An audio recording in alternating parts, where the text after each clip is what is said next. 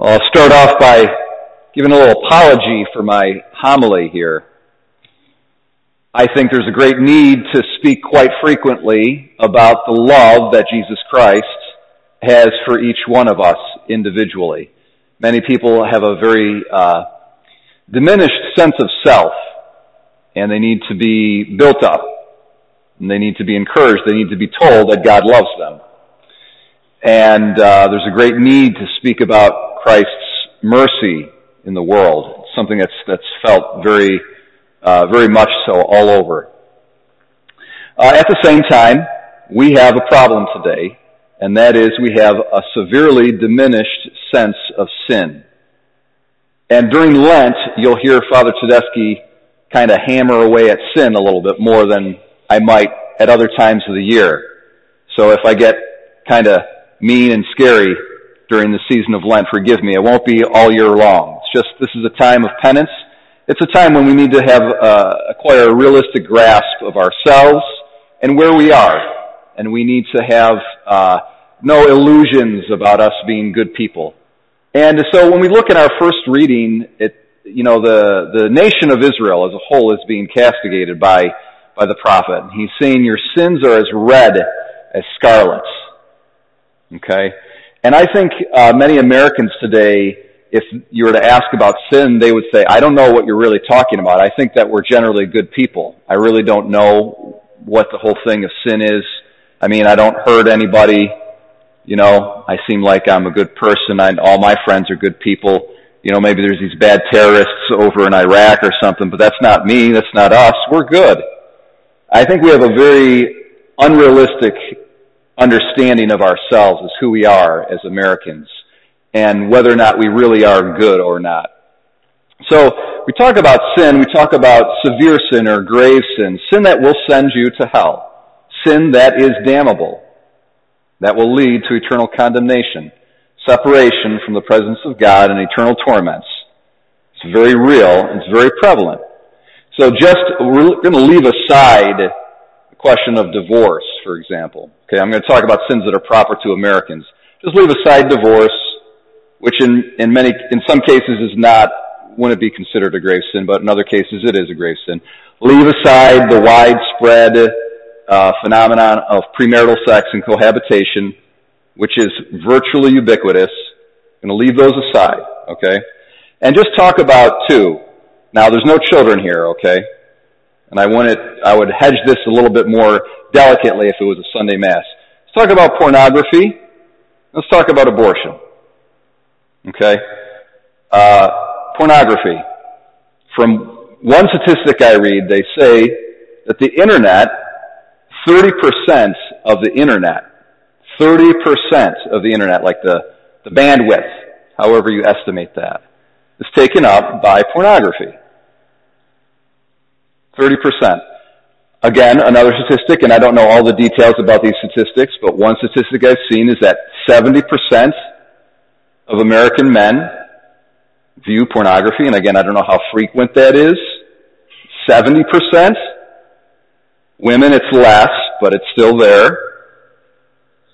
Now, the pornography industry. Think about the people who are engaged in producing this.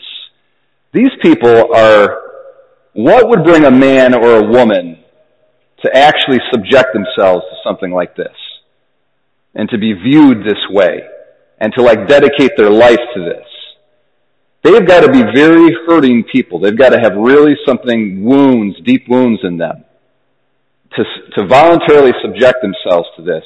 And then you have all the producers that manipulate these poor people who are wounded and messed up, and they do it for money, and they make, I think it is actually billions of dollars come in because of this industry. Billions? Are you kidding me? And then the viewers are participating in this gross, exploitative, unchaste activity. Okay, so as Americans, are we good? Are we good people? Let's talk about abortion. Murdering human lives. Since Roe v. Wade, 1973, almost within my lifetime, I was born in 77, 1/6 of the American population has been aborted. 1/6 of the population. We have murdered 1/6 of our own people. Does that make any sense? Is that good? All right. So now what about not just the people who perform the abortions, who have the abortions? What about Americans who vote? What about the politicians who put in motion legislation that liberalizes and legalizes and makes available this murderous process? And then, how many Americans say explicitly, now sometimes it's legitimate to vote for a politician who has less than ideal stance on abortion because relative to the other one, to his competitor, he's not as bad, and so you're trying to limit the damage. And there's these kind of fine points when it comes to voting.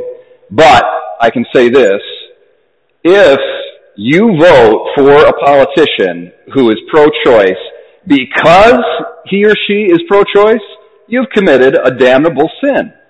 How many Americans have done that? How many Americans do that?